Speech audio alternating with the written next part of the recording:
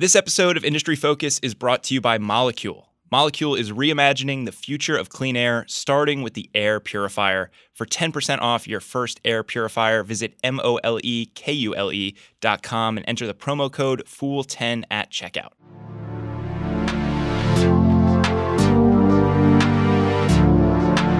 Welcome to Industry Focus, the podcast that dives into a different sector of the stock market each day. I'm your host, Emily Flippen. I'm Jason Moser. I'm Nick Seipel. I'm Dylan Lewis. And today we're talking financials. Today we're talking consumer goods. Wildcard Wednesday. And we're talking energy. And today we're talking tech. Let's dive in. It's Wednesday, January 15th, Wildcard Wednesday, and we are digging into the Casper Sleep Company. I'm your host, Dylan Lewis, and I'm joined by the just okay Brian Feroldi. Brian, I'm having a little bit of fun with you there, man. How you doing? I'm doing great. It has been a while since I've been on the show because, as you've known, I am in the middle of a massive home renovation. So my time has been supremely focused on that. But you guys have been keeping the show go without me. So good to talk to you, though. Yes, and you not being on the show is no reflection of your value as a contributor. I make fun of you with the just okay because Brian and I were editing our Google Doc as we were going through our outline, and I was dropping our intro and our ad reads and everything in and kind of sprucing it up before we went into the studio. And he edited out something that I'd set up as his title and said, "The amazing Brian Feroldi." And I said, I'm gonna bring him down to the just okay Brian Feroldi and make him prove himself on the show today. But I'm happy to have you back, and I'm happy to be talking about Casper. This is so fun. This is a business that a ton of people know. I love doing these deep dive prospectus shows on consumer-facing brands. I'm sure a lot of people know this company already. They've probably seen the marketing somewhere. But for the folks that don't, this is a sleep company. They've been around since 2014, and they are kind of synonymous with the online bed business, Brian. Yeah, they are a big into the wellness trend of people are actually focusing on getting a good night's sleep. And we've seen more and more research come out and more celebrities are endorsing just how important it is to get your full night's sleep. So this company plays right into that trend, which positions them nicely. And they've also been spending heavily on advertising over the last couple of years to really get their brand out there. So as you said, always fun to do a deep dive when you take a first look at a company's financials.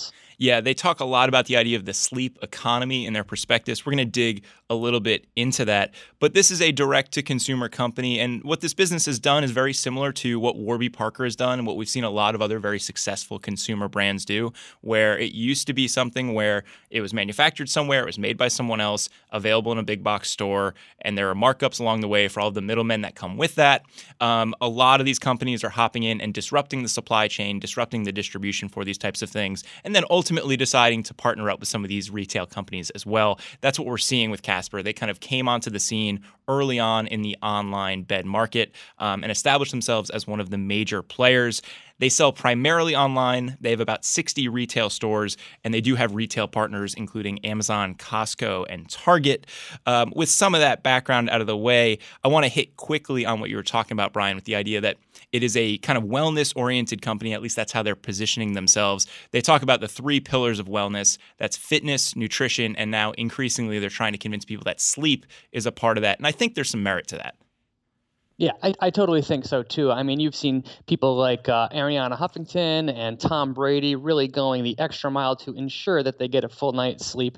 And I don't know about you, but in the last decade, I've placed an emphasis on trying to make sure that I have an exact routine at bedtime to make sure I get my 8 hours each night. So this is a trend that I don't think is going away, and that is something that Casper plays directly into. My night routine is total anarchy, Brian. I am a night owl, and I am regularly up until like 1:30 or 2 in the morning. Like the way that some people feel at 6 a.m. where like the whole world is in front of them and it's nice and quiet and they can do whatever they want. That's how I feel late at night. That's often when I'm preparing my podcast notes. So I am not necessarily the market for Casper in that sense, but I do have a bed and I will need a new bed at some point. So maybe I will become the market for them. As you might expect with a company that is private and is near that unicorn status, or I think they just recently hit unicorn status, some pretty impressive growth rates for this business. Yeah, so we've seen revenue growth of about 45% between 2016 and 2018, which is really strong for a direct-to-consumer company that's selling, again, betting products. So revenue in 2018 was $358 million, and the split was about $310 million direct-to-consumer and about 50 million through those partnership channels that you mentioned before. So pretty good growth. However, through the first 9 months of 2019, we actually saw their growth rate decelerate quite substantially. So through the first 9 months of the year, revenue only grew 20% to about 312 million. So tough to see that they're already seeing sales growth decline. And when we talk about IPOs, we so often say like the management at this company is deciding when this company is going public. And very often you start to see the timeline for that speed up as growth slows down. And it doesn't surprise me that this is something that they're thinking about now, looking at the financials and seeing that 20% growth. You wonder, though, is that going to dip into the teens, or are they going to kind of hit cruising altitude with 20% growth? TBD on that. Looking over at the balance sheet, they have about $55 million of cash available and about $40 million in debt. So like decent amount of coverage there, as you might expect with a high growth early stage business. They've only been in business for about 5 or 6 years. They're currently losing money. Yeah. So the net loss was $92 million in 2018. So that $55 million they have sitting in the bank won't last that long. Through the first 9 months of 2019, they're on pace for about they lost $67 million. And once they do go public, they do plan on using a portion of the proceeds that they gain to pay off their debt balance, and will likely be debt free post the IPO, which is definitely something that I like to see. But there's no doubt that this company needs a capital raise sometime soon. So it is no surprise to see that they are going public now. While growth rates have been slowing down for this business, margins have been moving in the right direction. More recently, margins of 51% on the gross margin side, up from somewhere in the mid-40s in 2018. So it's nice to see that they're enjoying leverage. They're enjoying some scale with their business. That's fantastic.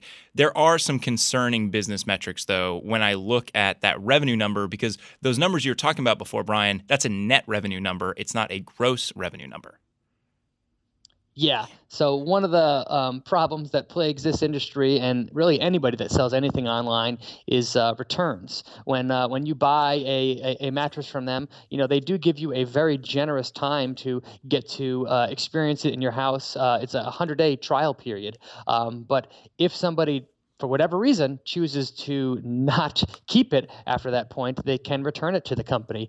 And through the first 9 months of 2019, we saw that about 20% of their revenue was actually from returns. So that's why their net result was the 312 million that we saw before. And that return number has climbed a little bit. So it used to be 15% and it jumped to 20% recently. And that can be a real big problem if that number continues to climb. So they need to have a really sharp focus on keeping the return number as low as possible. There's a natural amount of return that's just going to happen in retail. And like you said before, especially in online retail. What I think is a little concerning about that is there was a piece that came out in the Wall Street Journal in December looking at these people, and it's kind of hard to get a sense of how big this community people are, but they basically take advantage of these online mattress store policies to buy and return mattresses every 3 months, effectively never paying for a mattress. And it sounds ludicrous to churn through mattresses like that, but because there are so many market players out there, they're able to do it. And because these policies are kind of table stakes for anyone in the business, consumers are able to do that. And as insane as it sounds, I know someone that did this. It was someone who was in a short-term rental spot. They were in a city for the summer, and they didn't want to have to buy a bed or move a bed. And so they just took advantage of the 100-day window. And I'm not advocating for that. It creates a lot of waste. But a lot of these businesses have very accommodating trial periods. And I wonder if this is something that they'll ramp down in the future to make it a little bit more reasonable, because it's such a big part of their top line at this point. They might have to, but I do think that one tricky spot that they're in is it's hard to. There's no way to test out the mattress if you're just buying it online and you're never visiting one of their stores. So one of the ways that they get people to actually take action is by offering such a generous return and warranty period. So I don't know if they really have the ability to ramp that down because they've made it such a core part of their brand up until this point. But to your point, it is something that management does need to focus on. And once they are public, they're going to get hammered on that probably on every conference call from here on out. So they might have to. But that puts them in a little bit of a tricky position. You could see a future where they shorten it to 30 days or 45 days or something like that. I think 100 days does make it long enough that it invites that kind of not so great consumer behavior from some people. And as you see that rise, it just becomes more and more of an issue. You know, those growth rates that we were talking about would be even more impressive if the returns had not also spiked. You know, that's going to be eating into some of that growth. We talked about it before, but this is a really big consumer brand and kind of the main online bed company when most consumers are asked, you know, like, who is the direct-to-consumer play here? And that's because they've been so good at social media. Yeah, that's really the moat that I see for this company is really they're so good at promoting their social media presence, and they hit gold a couple of years ago when Kylie Jenner posted that on Instagram that she got a Casper bed, and their website pretty much instantly went down from this huge torrent of requests that they got. And they also have some good numbers behind that to show that there is some staying power to their brand. So their Net Promoter Score, which is a key term that we look for, which basically asks people how likely are you to recommend this product to a friend, and they count. It's a +1 if it's a 9 or a 10, and it's a -1 if it's 7 or below. And this company has a Net Promoter Score of 60, which is just excellent. So that means that their consumers really like their brand, really like their products, and they're getting good word of mouth. And they also have 50% of the share of voice in their industry, which is, you know, as you said, if you said name a direct-to-consumer mattress company, Casper is the number one answer, and they actually have a 2x share when compared to the next closest competitor. So that does give them a little bit of insulation and a little bit of a moat, but definitely not the widest moat that we've talked about in this show before. And they're going to have to maintain that moat because this business is showing that, you know, it resonates with consumers and more people are paying attention to it. In their prospectus, they talk a lot about the idea of the sleep economy, and you can do what you want with that kind of catch-all buzzword. But the reality is it's sizable. All the different markets that they either currently play in or could play in the future tallies over $400 billion. Now, the current addressable amount of that is far less for Casper. I think it's about $70 billion. But when you start seeing big numbers like that and you start seeing success in a direct-to-consumer model, it's going to invite a lot of competition and a lot of interest. Yeah, and that's a problem that this company is going to have to deal with forever. Is that there is this market is huge and it is growing. To your point, when I first read $430 billion global sleep market, I kind of did a double take. Like, are they making that up? That is so big. It's almost hard to believe. But when you actually look at their actual current addressable marketplace, more of the tune of $67 billion, and that does include the bedding, mattress, the pillowcases, as well as all kinds of paraphernalia around that relates to sleep, such as sound, sense, sleep tracking device. So they're kind of taking all of that in. But $67 billion is still a massive number when compared to the $300 million that they pulled in. So if this company can continue to take market share, which is what the thesis depends on, there is a long way for them to go. The current pitch is that, you know, we are selling mattresses, we are selling basic accessories that you would expect in the bedroom, linens, and some sleep products. But that market is pretty new, and there might be some sleep technology that we're able to roll in, especially as we become the go-to spot and we really build long-term relationships with a lot of our consumers. A lot of that is future ambition right now. At core, they're selling mattresses, and they're selling things that you put on mattresses. Yeah, totally. Some of the other stuff to look for in terms of growth, the company has about 60 stores at the moment. They could see having about 200 in North America alone, and they're currently in about 7 countries.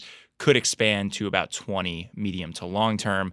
So there's some global expansion opportunities, there's some new product opportunities, and we've talked about how gross margin is expanding a little bit. You could see that probably continue to happen for a little bit longer. Yeah, there's no shortage of growth opportunities right now, and they are investing aggressively in their R&D to kind of build out their presence in numerous sleep categories. So the company does have a substantial opportunity ahead of it. We've harped on just how competitive this landscape is. And when you have a lot of players in the space, I think the tally I saw was when they entered the market, there were 60 online direct-to-consumer bed companies. There are now about 175, 5 or 6 years later. So as that market gets more and more crowded, there are a lot more people vying for those consumer dollars. And that means that to keep where they are as the market leader, they need to spend a lot of money. We're seeing that in their financials. Yes, this company is spending aggressively on sales and marketing to acquire customers. So through the first 9 months of 2019, they spent $114 million just on sales and marketing. And since their inception, they have acquired about 1.4 million total customers. So they are spending aggressively. I think that is the right move to make sure that they are the mindshare leader in their category, especially with so much competition that not only already existed, but that's actively coming online. So they need to spend that money. It is showing some success, but there's no doubt that that acquiring customers at this business is very expensive. The hope for them longer term is that as they build these really great relationships with customers, they have customers come back. And we've seen companies be very successful in spaces where, frankly, legacy players have taken for granted the consumers that they have, and mostly because they don't have options. Say what you will about Uber and Lyft, but they are solving a pain point for most consumers. The taxi experience generally is not awesome. In Boston, I remember being there 7 years ago, when Lyft and Uber were really just getting off the ground. And it was mandated by the city that all cabs would have credit card processing abilities. And you'd get into a cab, and of course they'd want cash, and they'd say the thing was broken. And so when you have a company that addresses pain points, in the case of Casper, it's the classic mattress sale of, you're not sure what you're getting at one store versus the other. There are different names for each mattress. It's impossible to comparison shop. Moving some of that friction away, moving it to a less high-pressure selling environment, there's a lot of perks that come with that, and they're hoping that they can build that into a long-term relationship with their customers. What we've seen over the first 9 months of 2019 is that of their online direct-to-consumer sales, 20% were repeat customers, which lends some credence to that. What I think is particularly interesting is the company's only been around for 5 or 6 years. And I generally think that the mattress upgrade cycle is probably more than 5 or 6 years. Yeah, I would think that a mattress would be a 10-plus year, something that you buy that often. And to your point, they do have 20% repeat customers, as they say. However, we don't know if that 20% is people coming back to buy, say, a second mattress from them, or if somebody counts as a repeat customer if they buy a pillowcase from them a couple of months later. So it is good to see that people are interacting with the brand more than once, because as we just talked about, acquiring customers, convincing them to give Casper a try is incredibly expensive. But you cannot say that this company has recurring revenue, which is something that I personally look for in any business. So do they have the potential to grow their repeat customer? Absolutely. But from what we've seen thus far, I'm not that impressed. Yeah, I think it's a little early to know for sure. There are metrics moving in the right direction, and that repeat customer number has climbed. I think it was about 16% a year or two prior, now 20%. So we're seeing it move in the right direction, but we're a little bit just too early in the business to know for sure. All right, Brian, we are going to talk about Casper's management and take some questions from listeners on Twitter on the back half of the show. Before we get over to that discussion, though, this episode of Industry Focus is brought to you by Molekule. Molekule is reimagining the future of clean air, starting with the air purifier. The company's technology has been personally effective and verified by science, but most importantly, it's been tested by real people. Molekule has given allergy and asthma sufferers around the country an all-new experience.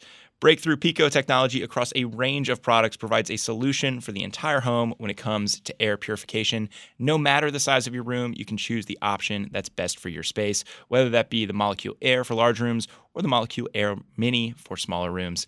Here's a New Year's resolution for you. Stop breathing contaminated air. We make a lot of resolutions for improvement this time of the year.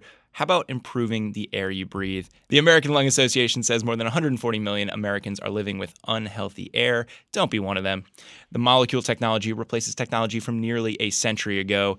The HEPA filter technology that's been used to clean your air was developed in the 1940s, and there haven't been many major innovations since. Molecule has created a new filtration system that doesn't just collect pollutants on antiquated filters, but destroys them on a molecular level. And boy, does it work.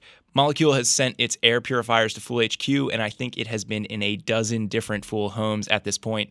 Analyst Jim Mueller had it for a couple nights and immediately placed an order to get himself one. For 10% off your first air purifier, visit molekule.com and enter the promo code FOOL10 at checkout. That's molekule.com and promo code FOOL10. All right, Brian, we can't talk about a business without talking about management and company culture. We love to see management that's well-liked and also has some skin in the game. We don't know a ton about the current equity stakes for management when it comes to Casper, but we got some information. Yeah, so Casper was started again in 2014 by 5 co-founders. One of them, Philip Krim, is the current CEO, and 3 of the other co-founders are still involved with the company. So one's the chief strategy officer, one's the chief product officer, and another one is an unnamed executive. But it is good to see that 4 of the 5 co-founders are still active at the business. We did look through the S1, and it was disappointing to see that we do not know how much stock each of these co-founders own, but we do know that the CEO must hold 5 times his base salary in stock, and the other executives do have to hold 1 time their own base salary in stock. But it will be interesting once we get more information to see how much of this business these founders still own. That's the one disadvantage of doing some of these prospectus shows immediately after the S1 drops. We have some of the details, but of course some of the tables, some of the information left blank because we don't have all of the details yet. As we get closer to the IPO, we'll get a better sense of what that looks like. Brian, you also took a look at the Glassdoor scores for Casper. Yeah, so Glassdoor is a great place to go to just get a quick glimpse of what employees say of working at the business. What we saw, I would describe as okay, not great. So currently, employees give the company 3.5 stars out of 5. The only trouble is a year ago that was 4.6 stars out of 5. So the trend is going in the wrong direction. And a lot of times, when a company goes from being a private company to a public company, having to report consistently really changes the culture and makes it a tougher place to work. It's possible that number could continue to trend downward from here. So that's something for investors to definitely keep an eye on. As far as the CEO, he gets an 86 approval rating from employees. That's generally pretty good, but only about half of employees, 52%, would actually recommend working at the company to a friend. So Glassdoor scores I would generously describe as okay. Yeah, the reason we focus on the Glassdoor scores is because talent is so important for a lot of these businesses. You don't want to be constantly hiring and bringing new people in. And so when you see a business that's well run with management that's well liked and employees that would recommend working there, it probably means they're able to retain employees. They don't have to spend nearly as much on talent acquisition and training and bringing people in, all the disruption that comes with that kind of stuff. Brian, I know digging through the S1, you had a couple other things you wanted to point out, and then we're going to flip it over to a listener question. Yeah, one thing that caught my eye in the risk section was that the company, quote unquote, had a material weakness in its internal controls over financial reporting related to operating expenses. Specifically, they overstated in the past their accrued liabilities, sales and marketing, and G&A expenses. So it is good to see that they caught that and called that out, because if they didn't catch that, if they had to say restate that once they were public, boy, would there be a scandal related to financial reporting being insufficient. So it is good to see that they caught it and they addressed it before they went public, but that is something that caught my eye, and that is a yellow flag when you see something wrong with the accounting of a business. Yeah, hopefully they got that under wraps and they've managed to figure all that out. I mentioned that we were going to be talking about Casper on today's show on Twitter. And just as a reminder, if you don't follow us on Twitter, at MF Industry Focus, you can catch us there. So we have a question from Sam, and Sam asks, just how big and differentiated is Casper when it's selling products meant to last 10 years and the space has exploded with competition? Is the plan to expand into more betting? How justified is this unicorn valuation? And I think this is an awesome question from Sam. We touched on some of the stuff with expansion, but I think we'll hit some of the other parts of this where, if you look at the sleep space, it kind of reminds me a little bit of what happened with meal kits, where it was pretty clear that there was a recipe that people could follow. Blue Apron set the standard with creating the space, creating a great consumer experience, having a certain feel to the look and the feel of the brand. And then a lot of people flooded that space. There's Purple Carrot, there's Green Chef. There are all these companies that came in and saw that there was a viable market there. And that made it really hard for Blue Apron. And it's been borne out in their financials. They've had a really tough time bringing customers in and keeping them. And I wonder if some of the unit economics there and the marketing spend is going to catch up to Casper in the same way, Brian. Yeah, it's totally possible that could happen. And I think that Casper, the success of Casper up until that point has proven that there is a business here. There is consumer demand for this type of product. But to Sam's point, what is it that separates Casper from the competition? Why will consumers choose this brand? The best answer that we could come up to from this point is that existing customers really seem to like their Casper mattress. So the company appears to make a really good product that people do like. But what's to prevent companies from entering the space and steadily chipping away at that market share that this company is trying to build? I don't have a great answer there.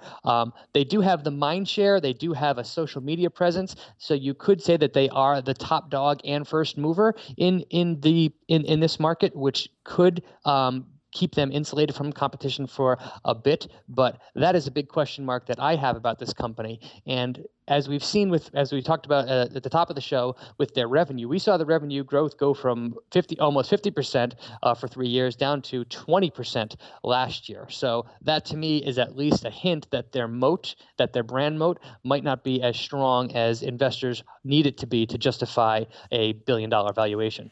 What's tough here, too, is it's not just other upstarts hopping into the space and doing the classic direct-to-consumer disruption. There are companies that are either owned or backed by some major mattress players, some legacy companies. And so you're not just going up against other companies that have little funding and are kind of running kind of scrappy. You're running up against some big industry giants that have brands that look and feel a lot like what you're trying to do, which is just going to be tough. Yeah, totally. And as we said before, this is a company that's only been around for a couple of years, and it's been a great couple of years for the economy and the stock market in general. So what happens to this company's financials if we hit tough times, if a recession comes? I mean, I think that a mattress is a purchase that can be delayed indefinitely if need be. So I have a lot of questions in my mind right now. That's not to say that Casper can't continue to grow. It doesn't make a great product or anything like that. For me, I just have more questions about the long-term growth potential of this business than anything else. So to me, this is a stock that I will watch with interest, but won't be entering my portfolio. How about you, Dylan? I'm kind of in the same boat, Brian. I want to see exactly where they come out valuation-wise. The metric that I think Sam should track here, if Sam's looking to kind of get a sense of, our customers coming back, is that working, is that return number that we're getting on customers, specifically from the direct-to-consumer channel. And, that number was 20% recently. Again, we don't know the product mix for that 20%, but it's a sign that people really like the brand. They like the products that they're getting. they're not all going to be mattress sales, but if their whole pitch is we're selling mattresses and we're building out this wonderful suite of kind of sleep accessories that really complement that business well, and they can cater to those customers very well, especially with products that maybe have lower return rates than their mattresses, they might really be onto something there. It seems like they have a great consumer product. It's just a matter of making sure that the business lines up and becomes investable. The numbers that I've seen in terms of valuation put the current valuation around $1.1 billion based on some of their past funding rounds. They will probably be looking to get a premium on that when they hit the public markets, but that's going to be north of 4 times sales. They're spending a lot of money on SG&A. I will say the gross margins for the company at about 50% are a lot higher than I thought they'd be, Brian. Well, that's good to hear. Certainly not the SaaS gross margins that we're talking about, but it is good to see that they are consistently growing that number. And if you dig through their S1, they do make it clear that they're going to make investments in their manufacturing and supply chain to continue to fund their future growth, as well as hopefully push that number higher. We didn't get a number for how high they eventually think that can grow, but yes, as of right now, given their scale, a 50% gross margin certainly is encouraging. It's a business that I think I'm going to be rooting for. I love when people come in and disrupt legacy companies and legacy industries and create something that's a much better consumer experience. Right now, it looks like a hard business, and I think there are just easier businesses out there that are a little bit more investable at this point. We'll get a firmer sense of all the numbers when we get the final prospectus and they set a date for their IPO. So we're going to come back to this, of course, but I think that's kind of the catch-all for how I'm thinking about that. Anything we left out, Brian?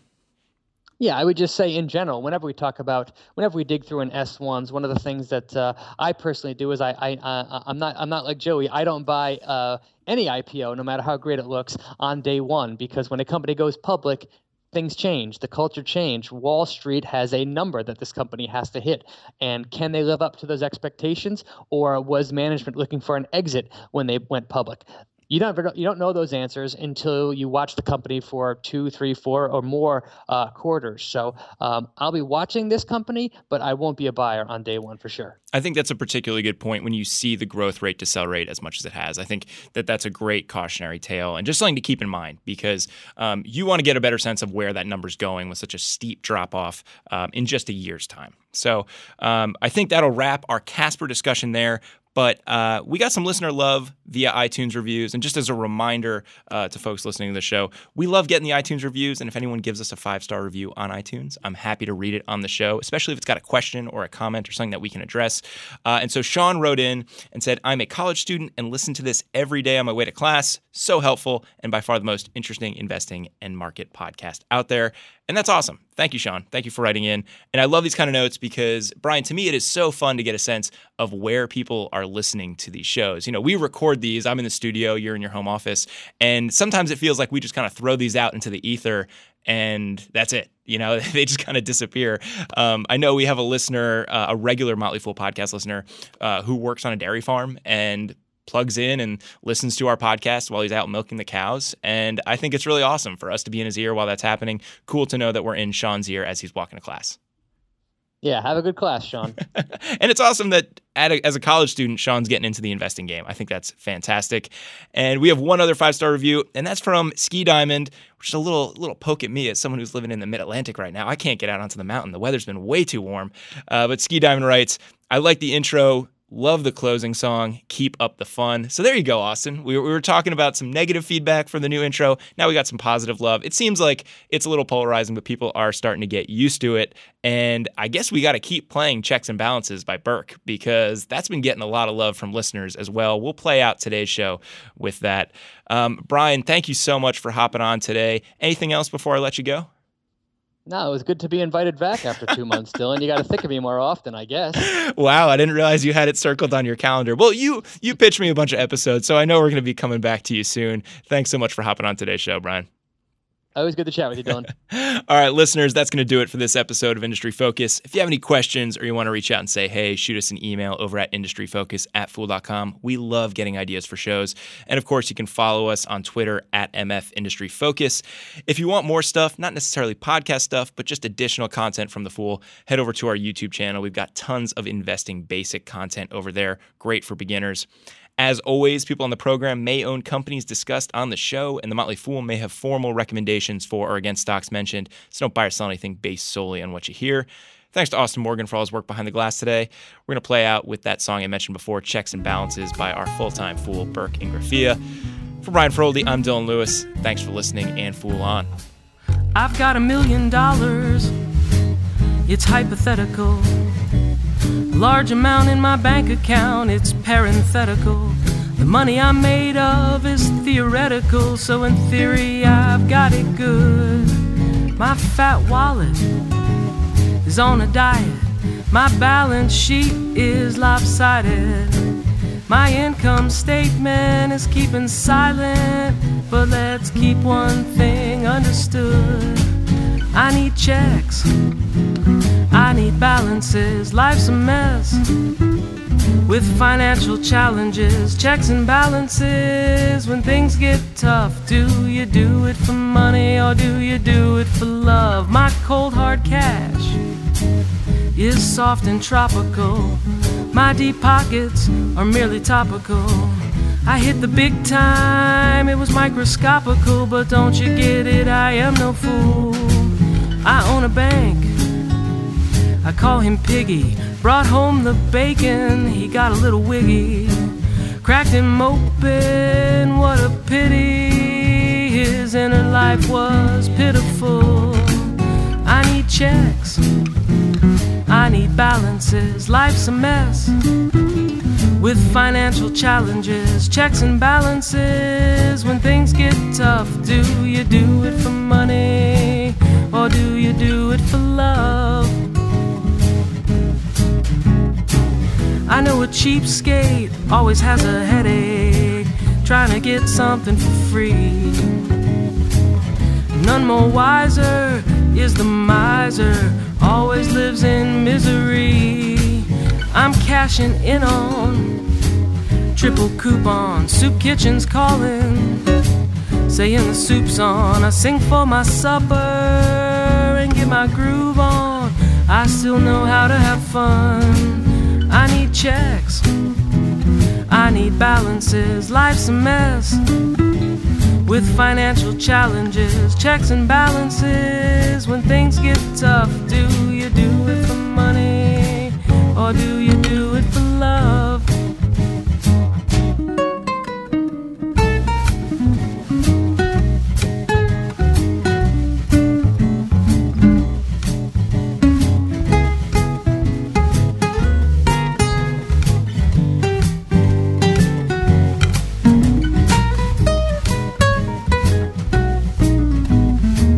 I know a cheapskate always has a headache trying to get something for free. None more wiser is the miser, always lives in misery. I own a bank, I call him Piggy.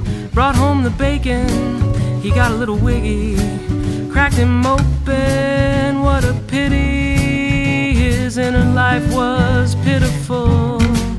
I need checks, I need balances. Life's a mess with financial challenges. Checks and balances when things get tough. Do you do it